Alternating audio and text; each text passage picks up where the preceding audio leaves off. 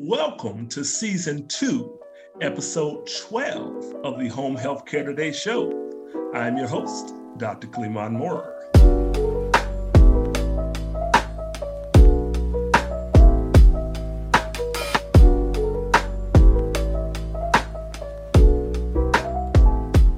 Today, we have the honor of spending time with an industry leader, Mrs. Shelly of BrightStar Care.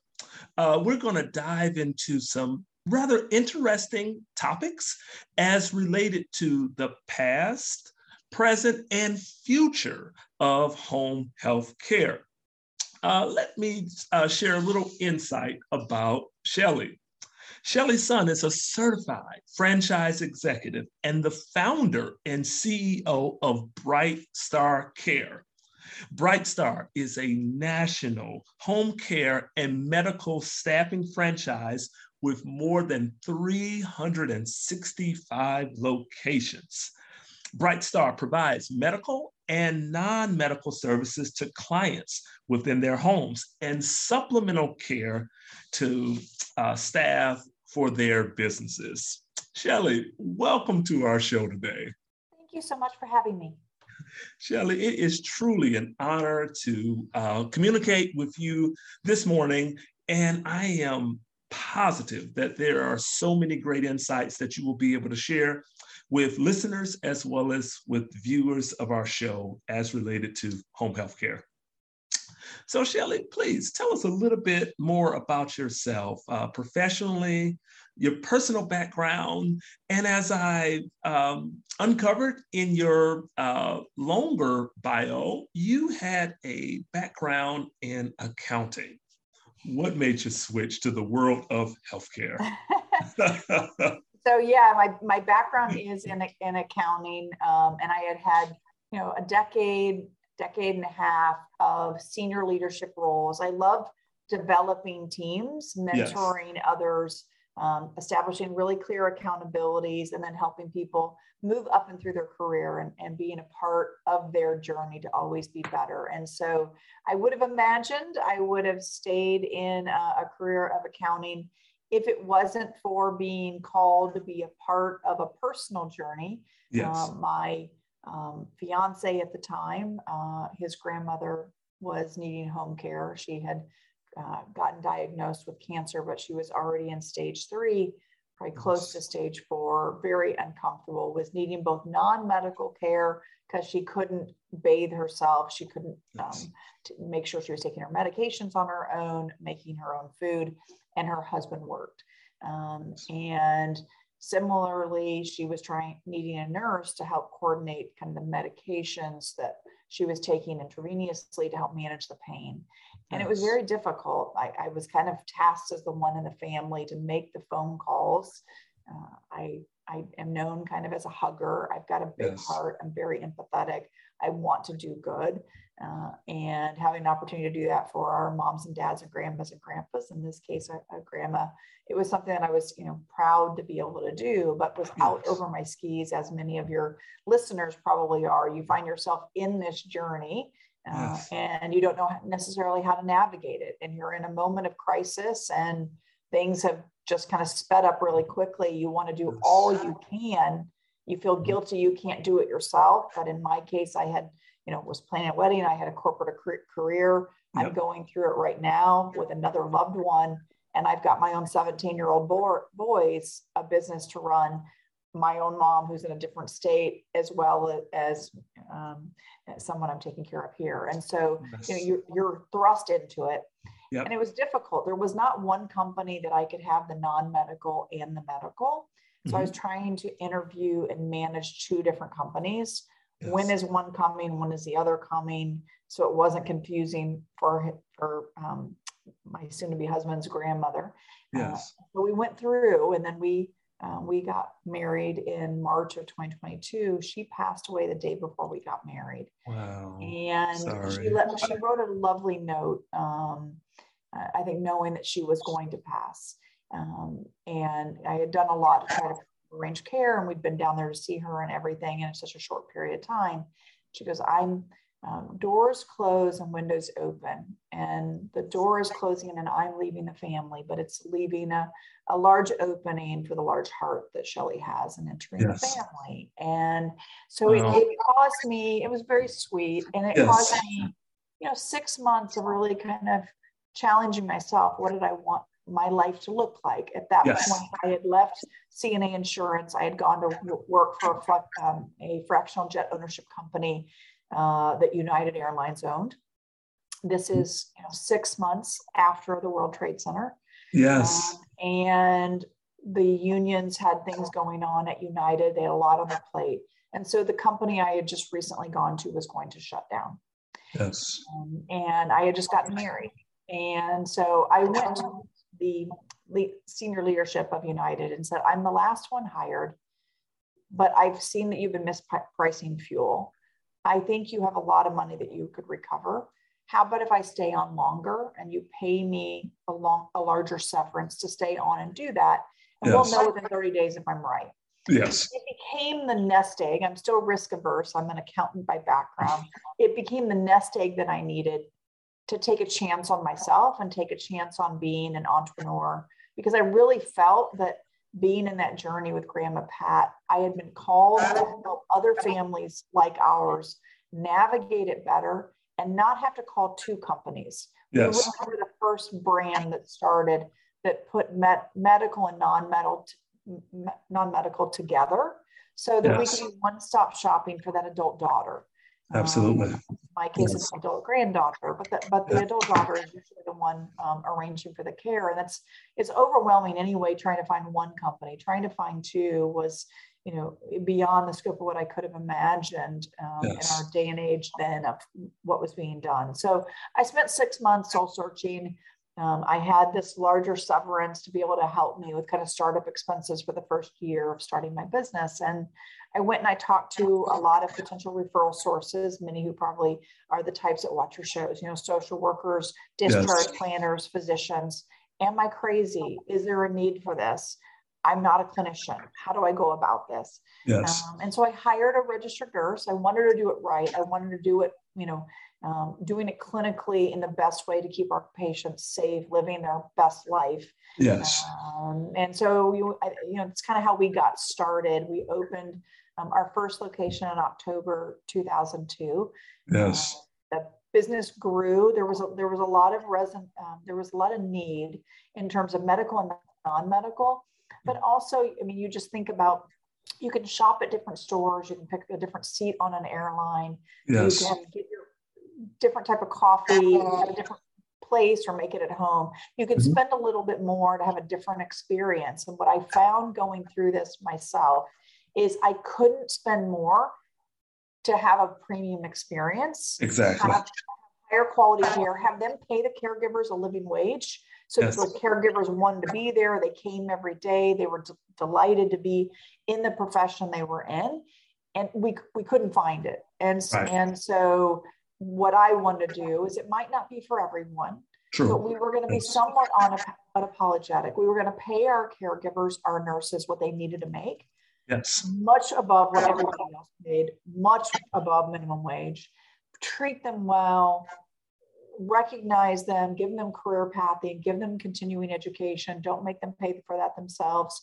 Pay for their continuing education for them. Make sure we have a registered nurse. It's part of every single case. From the first time we meet with the family on developing a personalized care plan, every family has a different experience. And then making sure the same nurse is coming in on a frequent basis to make sure the right things are being done. So it's been our premise from the very beginning: high premium service, high quality orientation, paying and treating our caregivers the best in the marketplace, being an employer of choice. And then for those families that have long-term care or the financial resources to be able to engage in having that experience, the same that might opt for a different experience on a long flight for business class versus economy class. Not for everyone, I get that, but really trying to feel great about what we were doing was the premise of going from being an accountant to being an entrepreneur. I wouldn't have been an entrepreneur if I hadn't been so passionately called to make a difference. And 20 years later, as large as we've gotten, I still am the day-to-day CEO. I still own 100% of my company. I'm the only brand of this size and scale in the home care space where I haven't brought in private equity. I haven't sold out. Don't I do really it. want to make sure the quality is high. And oftentimes, if you've sold and brought in private equity, how you make more money is bringing down costs. And sometimes the way that we're investing in things and having costs is to make the quality higher, to be investing in outcomes reporting that we'll probably talk about with Avalier, investing in technology, investing in clinical programs. And I never want that shortcut.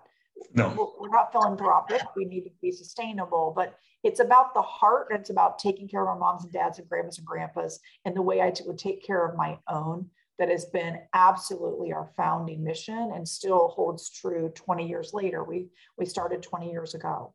Wonderful, wonderful, Shelly. Very inspiring journey, encouraging.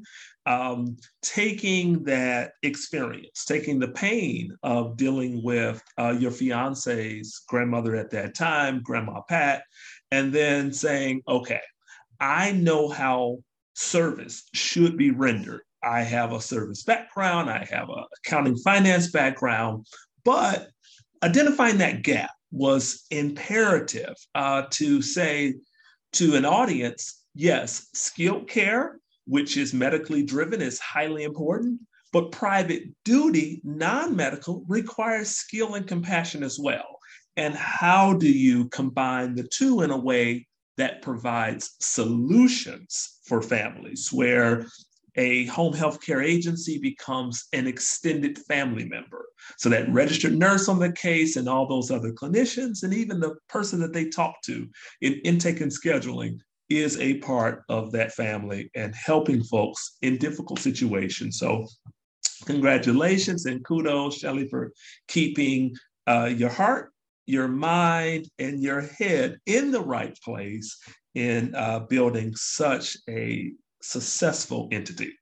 Now, besides Grandma Pat, question 2, as we progress here, I want to know, and I'm sure the audience wants to know about some of those influencers, some of those perhaps mentors and motivators, because it's obvious that you are driven greatly by intrinsic rewards, the reward of giving, the reward of being helpful. But who are some of those people that you could think back over in your life that inspired and influenced you? Yeah, there's been many, and it's changed kind of along the way. But clearly, I was looking for care for Grandma Pat and wanted to kind of give honor to make sure that we were doing that. But I was blessed. I mean, I had no firsthand experience either as a business owner or in healthcare. Yes. And I had clients in the beginning that really gave me a chance because they could see my heart. Two will stand out for me, and I won't use last names since I don't have their specific permission to do that here, but I took care of Stanley and Ann, a couple who had been in the same home and been in a wonderfully loving marriage for 40, 50 years. And Ann had dementia, but was very able-bodied. Yes. And Stanley was sharp as a tack, but his body was going. And, we were with the family for probably 6 to 8 weeks. And then Stanley was put into hospice and things were accelerating. And he needed to move to a palliative center because the family, including Ann, said their goodbye, thought it would be too hard for her if Stanley passed at home. Yes. And so I got to know all 4 boys well. There's 4 sons. John more than anyone because he was kind of the coordinator in here local. And I was sitting in at the time, I'm now married, my in-laws' kitchen because we had no money. So there were points in time where we had to move in with the in-laws. But sitting there in the kitchen, and I just said, I've got to put a basket together and I've got to drive out to the palliative care.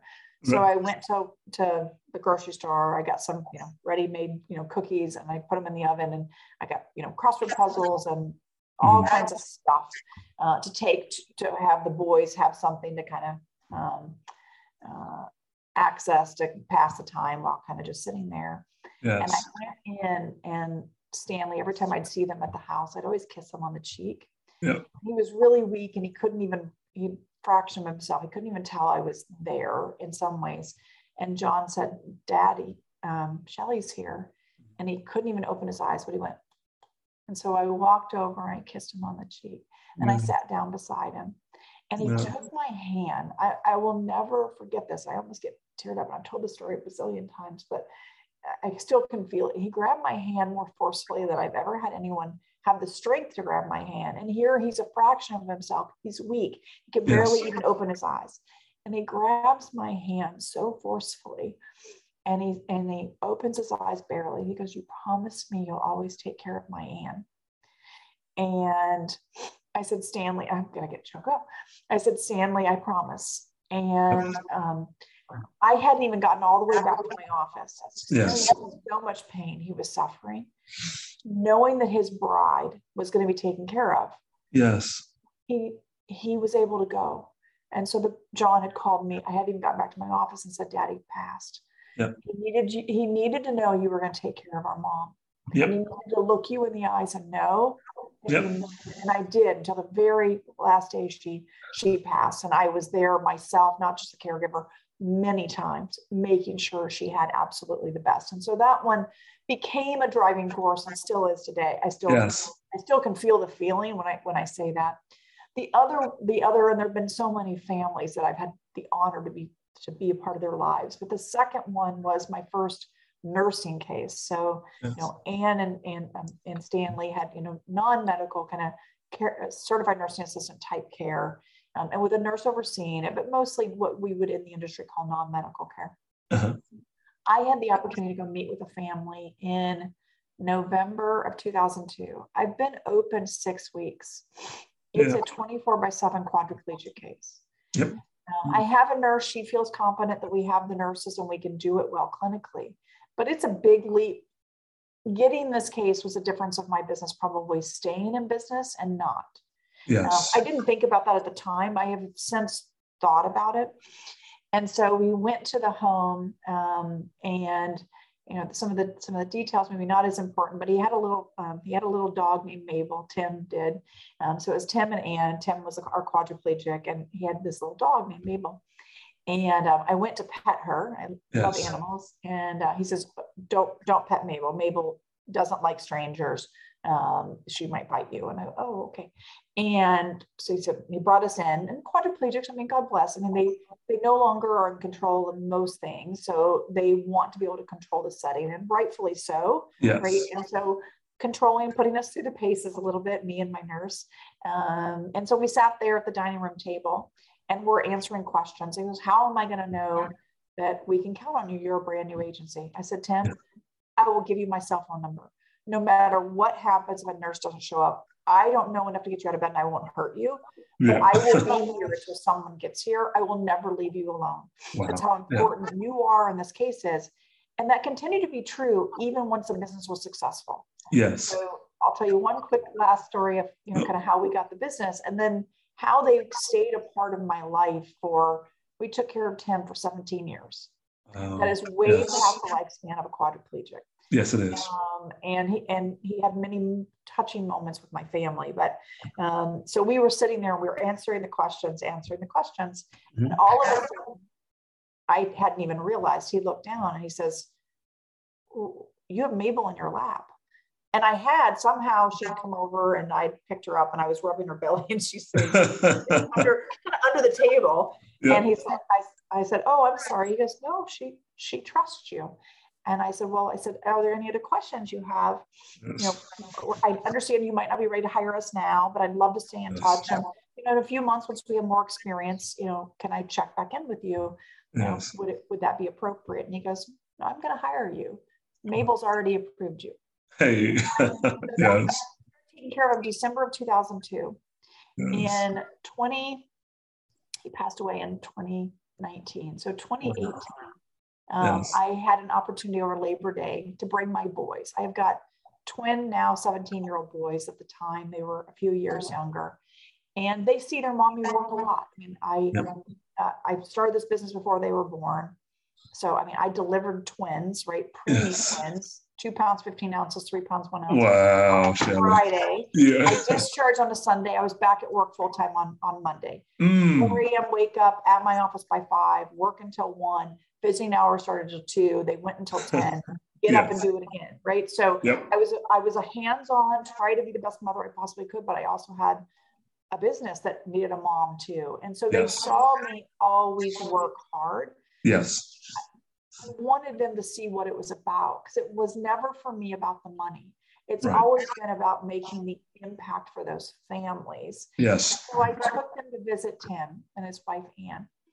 And one of my boys is special needs.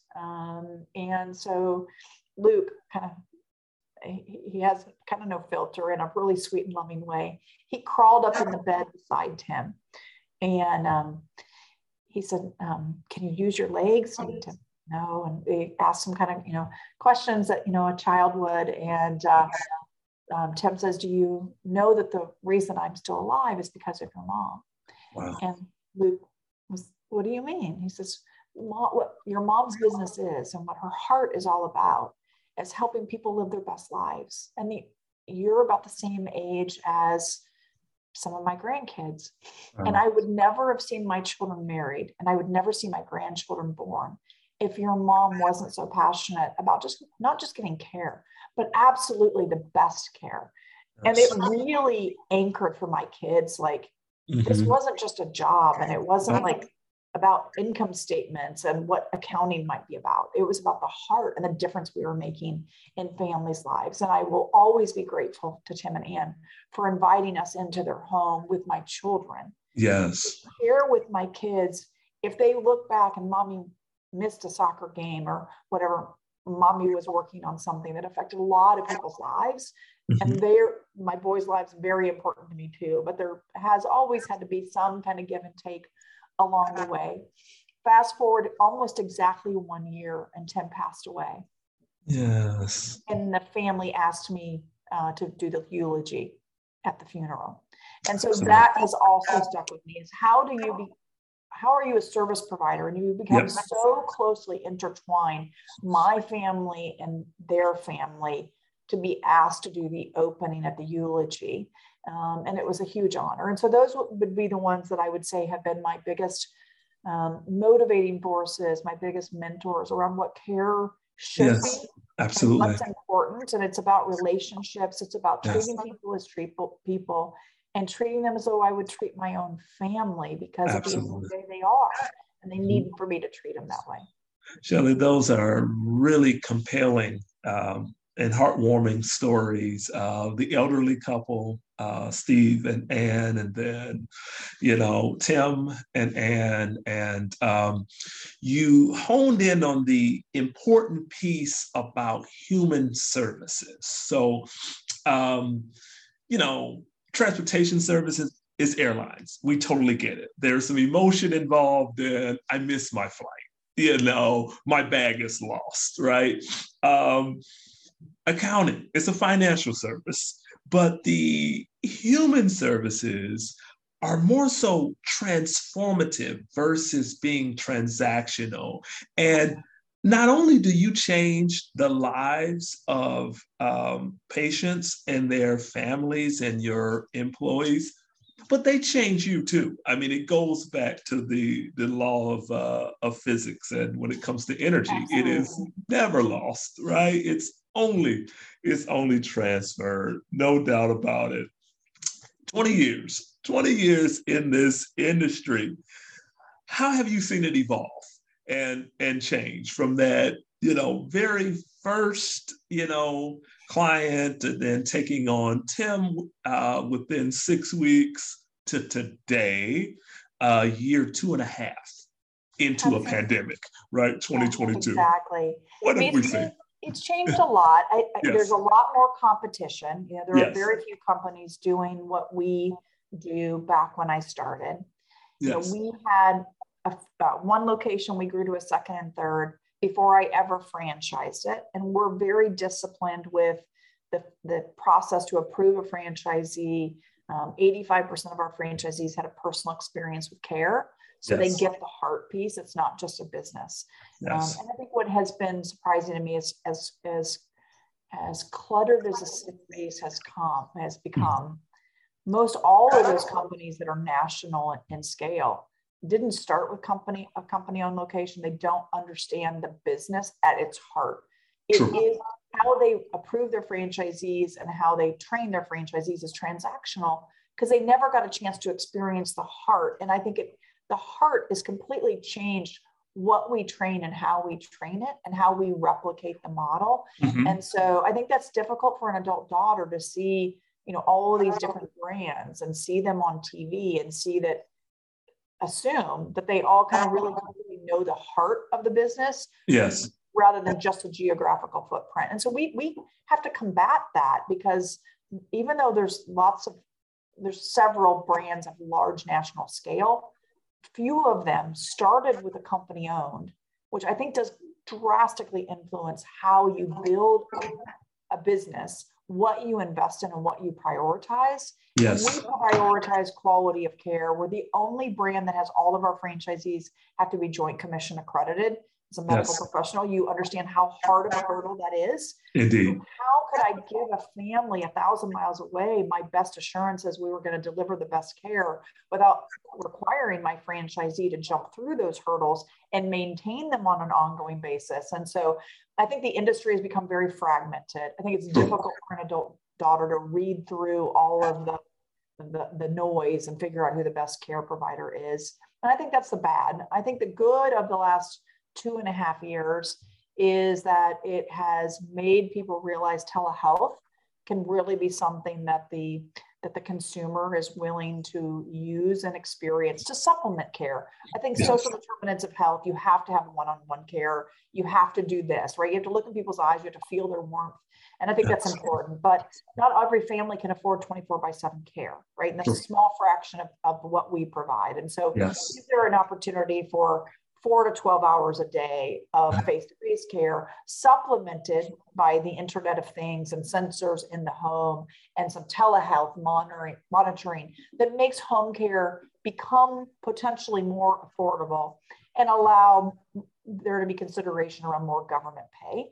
And I think the pandemic forced, the hospitals were overrun with people needing treatment for COVID, to reimagine what should be done at home and what really requires coming into a hospital. Mm-hmm. Similarly, what really should go to a nursing home, when our greatest number of deaths of our grandparents were in nursing home facilities, sadly, and some concentrations in certain ones, but a lot of the deaths came there. And so do you believe your mom or dad or grandma or grandpa are safer in their own home environment or in a community where there are around 60, 200 residents, where if there's an outbreak, it's spreading very quickly, and they're having an age and a weakness that makes that devastating. And so I think there is this bias. We joined Moving Health Home in early 2021, which is a coalition of like-minded providers, payers, et cetera, wanting to influence policy to have more reimbursement so that families have more choice and don't have to pay for it out of pocket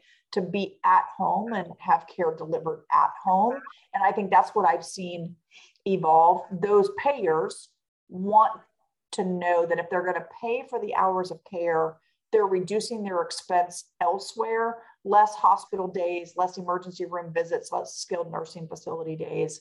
And that's why for us, we really had to invest in technology and data studies so we can prove to those payers that pay for these services for these families who need it, because they will have a better quality of life. But guess what? They make their decisions. I get it. They're publicly traded on making sure they can pay for it through some other mechanism. And we were able to demonstrate that we can save, $13,000 on average, $30,000 on, the higher cost diagnoses with the families where personal care is a part of the bundling of services through Medicare Advantage.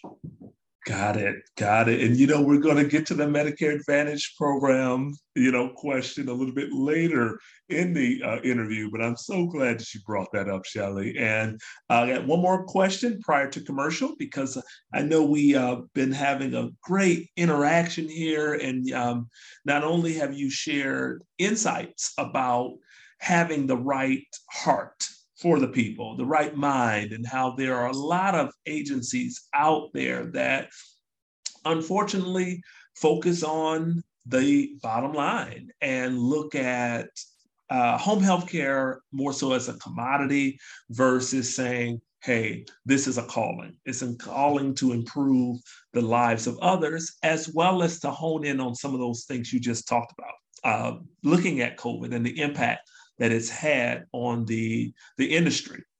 That leads me to this question.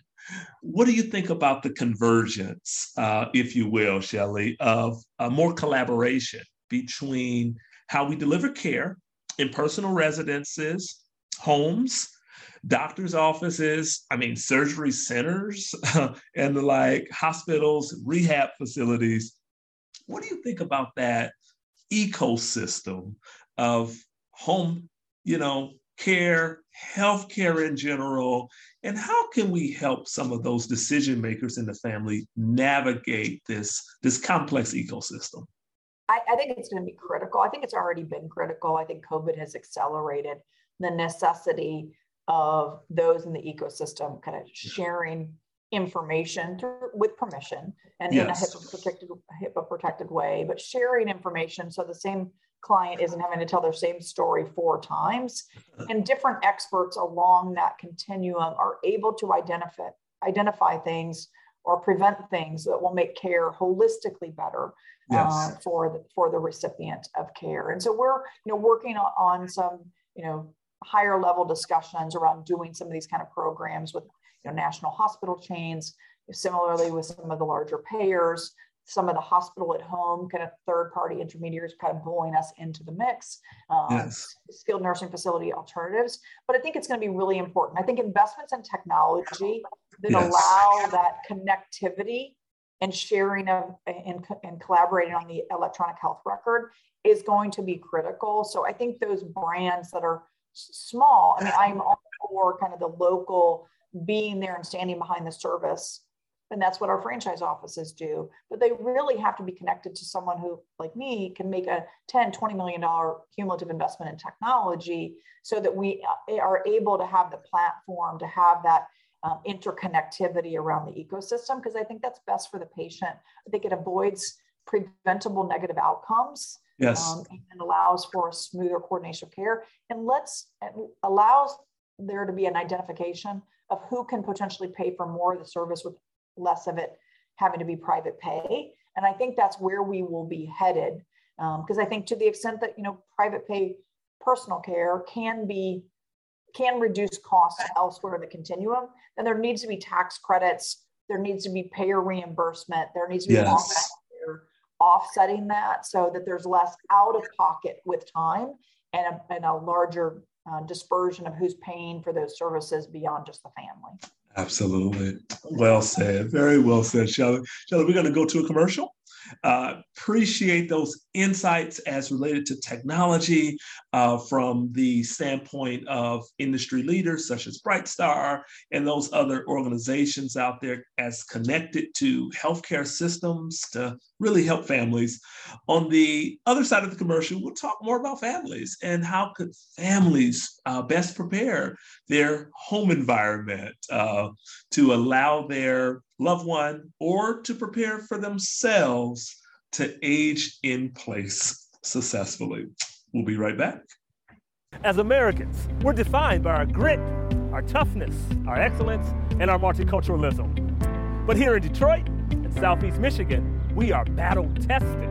That's our advantage. We've been hit rather hard by the pandemic and other health challenges.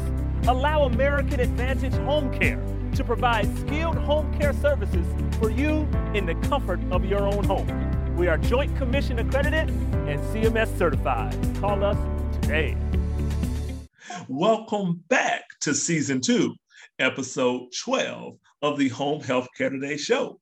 For those of you that are just joining in this second half of our segment, we're discussing home health care in the past, present, and future. And we have the founder and CEO of BrightStar Care, Mrs. Shelly Sun. BrightStar has been around for 20 years and has 365 locations. So welcome back, viewers and listeners that were on the first segment, and welcome to the second segment for those that are just tuning in. Shelly, how could we best recommend or suggest families attempt to begin operationalizing their home for aging in place for themselves or a loved one? So let's talk about it from a logistical standpoint, as well as, I guess, financial preparation for aging in place. Yeah, I think there's a practical of how do you avoid something going wrong in the home.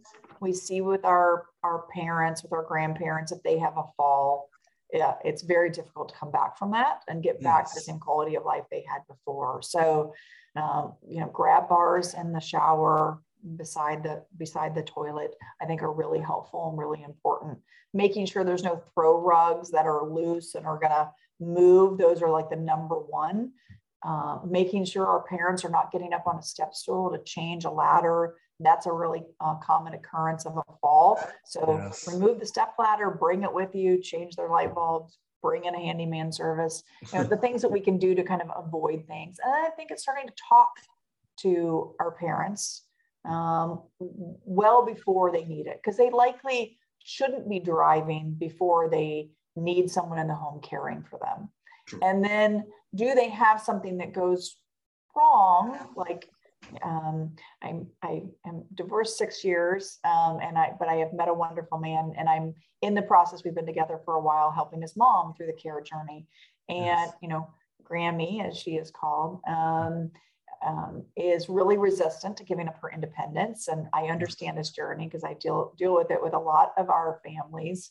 Mm-hmm. But she has cancer, and we're waiting for surgery to remove a mass that's near her kidney and remove one of her kidneys. And so she's not feeling well now. She's having trouble eating. She's having trouble getting around. So she needs a caregiver. And I went through the process of bringing a BrightStar caregiver for her. And so my way of talking to Grammy about that a few weeks before we did it is, Grammy, what's going to be really important for you to come out of surgery and make a full recovery is you need to be strong when you go into surgery, which means you have to be eating even if you don't want to. And if we're not there, you're not eating. Yes. So please help me help you. Allow a caregiver to be there. So I'm not worried until I can get there in the evening, that I can think about being a good mom, being an entrepreneur, doing well by these other families, because I know mine is in a good position. And so putting them into a place where it's not giving up independence. By her accepting care, she's actually helping me. And then she's in control of helping me. So there's a way to help a loved one accept care that's needed. And I think it's really hard for us, I'll say as, adult daughters, we want to be there to do it all. I want to be able to simultaneously find a way to, multiply myself and be there for my kids, be there for my employees, and be there for Grammy, but that doesn't work that way. And so how can I outsource some of the care so that when I'm with Grammy, I can be the daughter or daughter-in-law, right? And so I think those are really important. So I think it's signaling early that it doesn't have to be a loss of independence. It actually is something that's helping us as the adult children if they will accept it. And I think that's an easier way to get them to try it. Yes. Starting with a smaller number of hours. So we started Grammy on 4 hours a day. And then depending on that, whether there were more that were necessary. And so now we do 10 to 6. But that we let Grammy be in control kind of the schedule. And then we got to talk through why we might need more and why that might be helpful for the family. But like we had Grammy over for dinner last night and tonight, I love to cook. It's my relaxation from a day at the office. But I need the caregiver there until I can get meal prepped. And then we all sit down and we have family time. But it's her son, my betrothed, being, a son, and me being a daughter, and not being a care provider. And so I think some of those conversations that's what I find with most families is it's to talk the parents into accepting the care. And that would just be some of the techniques that I have used. I'm using them right now in my own personal life, but I have had to use it with hundreds, if not thousands of families over the years. So I think it's getting the home as safe as possible, avoiding something, but sometimes dementia starts to set in, unfortunately, or cancer starts to occur and care needs then become a reality. We're saying to Grammy, why don't we revisit whether this is a forever thing with your caregiver and you have someone in your home all the time? We definitely know we need it up and through surgery and 4 weeks after, and let's revisit. Now, I don't think we'll ever get to the point in time where she's completely without a caregiver, nor does the rest of the family, but it does invite the possibility and gives her something to work towards. And I think that's important because I think helping our seniors stay safe and live a great life, but be in control of their independence as much as possible for as long as possible is really important as well. Absolutely. Absolutely, Shelly. And the roles, I think that was something that was really imperative in your response to the last question. The shifting roles that an individual has, that is that working adult child. And they're, leaving the office place, if you're taking yourself as an example, of saying, hey, I am helping out, Grammy in this particular situation. I'm cooking. I got 17-year-old boys that I'm sure love to eat around the clock. I got all these things going on, and I need to be 100% in so many different areas. I think the challenge for the aging adult or that person that has fallen to an illness, they're not 100%. And their role in the family has changed, where, yes, you are that patriarch or matriarch, but I don't expect you to go out and build a shed today. I'm not expecting, Grammy to, host the family for Thanksgiving and cook the way that she used to. So I do think, to your point, families preparing that older adult for the change and not treating them like a child. From my experience with my parents who both, passed, and I was a primary caregiver for both. My dad looked at me more so as his brother at the end versus, me saying, oh, I'm in the parent role now and I got to take care of mom and dad who are now in children mode. No, I think maintaining the dignity of their adulthood, sharing with them that this is a transition of time and energy and condition, but I am here to support. And I got a team of home health care providers that are going to assist us during this transition is so important. It allows them to keep that identity. Beautifully said. And I think it's really important. So I think we tend to refer to in the industry about kind of having the roles change. And so I think it is making sure we keep our seniors with their dignity and as much independence as possible. I'd say where the same skills we rely on to be good parents does come into play is I think it will be different when we need care because we voice what we need. Our seniors did not grow up in a time where they spoke up about what they need or if they're unhappy or something's not right. And so I do tend to be very hands-on and very nurturing like I would with my kids as to, is the meat the right temperature? Do you need to cut up more? Is your water the right temperature? And that's not about not having them be respected, right? And losing their position within the family. But I think there is more nurturing and attention to the things that might make them comfortable or uncomfortable, like we would do as a parent. That to me is the part of it that needs to be somewhat parenting in the way we approach without letting them lose their dignity. In some ways, we're holding them up as the most important person in the room and making sure they're completely comfortable and have everything they need, because they might not voice to us what could make them more comfortable. Absolutely. Absolutely. Very well said. Yes. A few more questions, Shelly, and we'll be able to, wrap up this interview.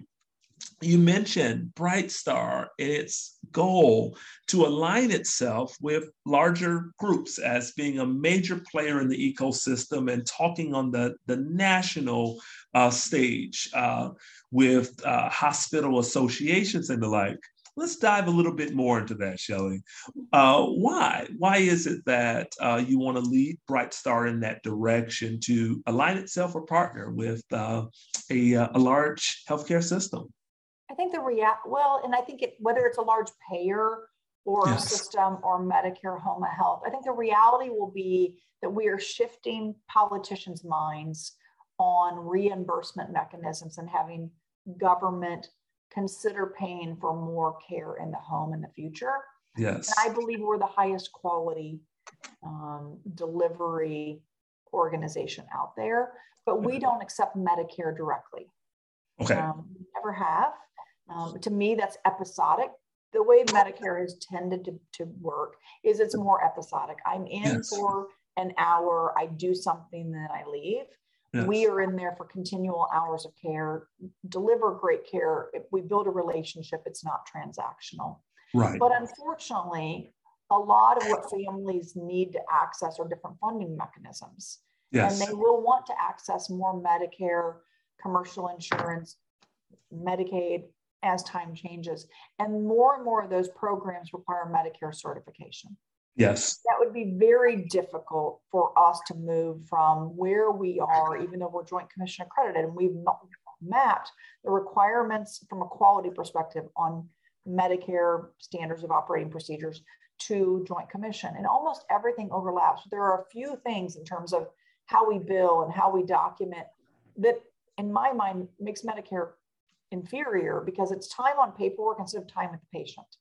And so it's transactional and ours is not. And so I don't want to move to transactional just to make sure my families can receive greater reimbursement. And so I think we're going to need to be able to align to do what we do great and rely on someone else in our more direct ecosystem to bill Medicare for yes.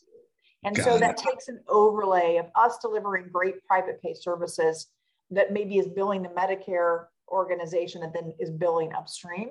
And I'm realistic that things are changing. And so how do I help more families and not move from relationship to transactional as to just be a part of that payer mechanism? But is there another way that preserves the heart of what we built, the quality of what we built? And I think that's going to take us being open-minded. I didn't run from corporate America to be an entrepreneur. I chased a mission and a passion to do good. And I believe I can do that even if I went back to being part of a larger ecosystem, as long as contractually we're aligned that I am not going to cut costs that cut quality. And we need to continue being the higher standard of care in the industry. And as long as someone can align on that mission, I'm willing to consider being part of a broader ecosystem. Totally get it, Shelly. I really appreciate you continue to go back to mission and focus and service and heart and integrity about the care and the quality of care that's delivered, and then the transformational experience. I think staying aligned with those core values is more than important, right? And then the families experience it, they see it. And we want to be able to be in a position where we can influence payers, whether it is insurance companies, Medicare Advantage, or Center for Medicare and Medicaid Services. We want to be able to shine as much light on the human experience, the value of relationships, the need to have transformative quality care. And it is costly. It certainly is, right? But being able to show the outcomes of what happens when you put your all into patient care versus the outcomes where people just kind of check the boxes, right?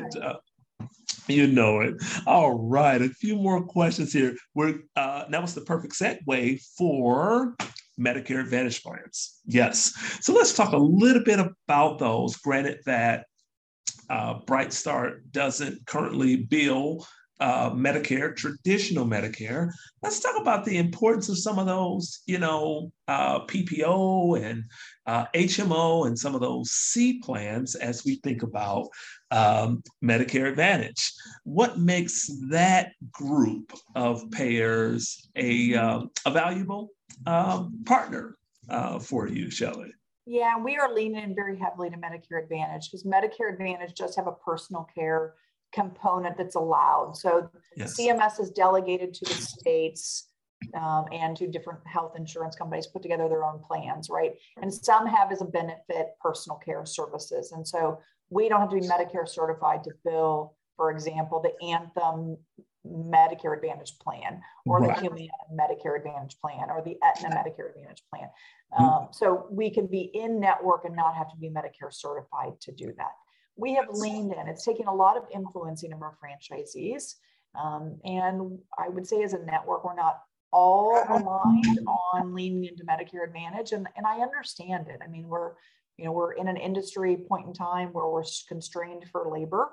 But the reality is that the world that we have lived in is shifting quickly as it relates to Medicare Advantage. 7 out of 10 new enrollees at Medicare are opting for Medicare Advantage. Soon we'll have 50% of Medicare enrollees being in Medicare Advantage, right? And so if we're not with them at the start of their journey into the home with Medicare Advantage paying for those early hours, we're not going to get an opportunity to be a part of the journey when they use up those hours and then it's private pay. And so right now, horribly, the Medicare Advantage rates are not enough in most of the plans to be sustainable. Now we've had some of those relationships. I'm very pleased with our relationship with Humana, where we were able to show and demonstrate our quality outcomes for our enrolleds in their plan compared to who else they might have been referring out to, and get a rate increase to make it more palatable for our franchisees. But we are having the Medicare Advantage plans, pressure the industry to take far less than what it costs to deliver great care. And what I don't want to see is that shortcuts get taken by other brands just to deliver that care. And we won't take shortcuts. I'm right now asking our franchisees to say, I know it's less margin, a lot less margin than you could take on private pay, but let's do the right thing. Let's take care of these families. Let's go back. And if we can go back with all of the data and they still won't lift the rates, then maybe it's not the right place to be, or we'll go lobby Congress to intercede to make sure quality metrics are preserved for the families. But we've got to have data to go make the argument. And that means we have to say yes to have the data to go make the argument. And so right now we're internally very much trying to influence participation. And where we can't, we are aggressively helping franchisees that want to exit, sell their business to us. And we're drastically increasing the number of my company-owned stores. So we at least have additional locations where we can lean into Medicare Advantage. We are leaning into it heavily, where we are building our own data, at least within the brand, in the locations I own, and then being able to use that to hopefully influence policy and reimbursement rate that will benefit our franchisees in the years to come. Absolutely. I totally get it. Shelly.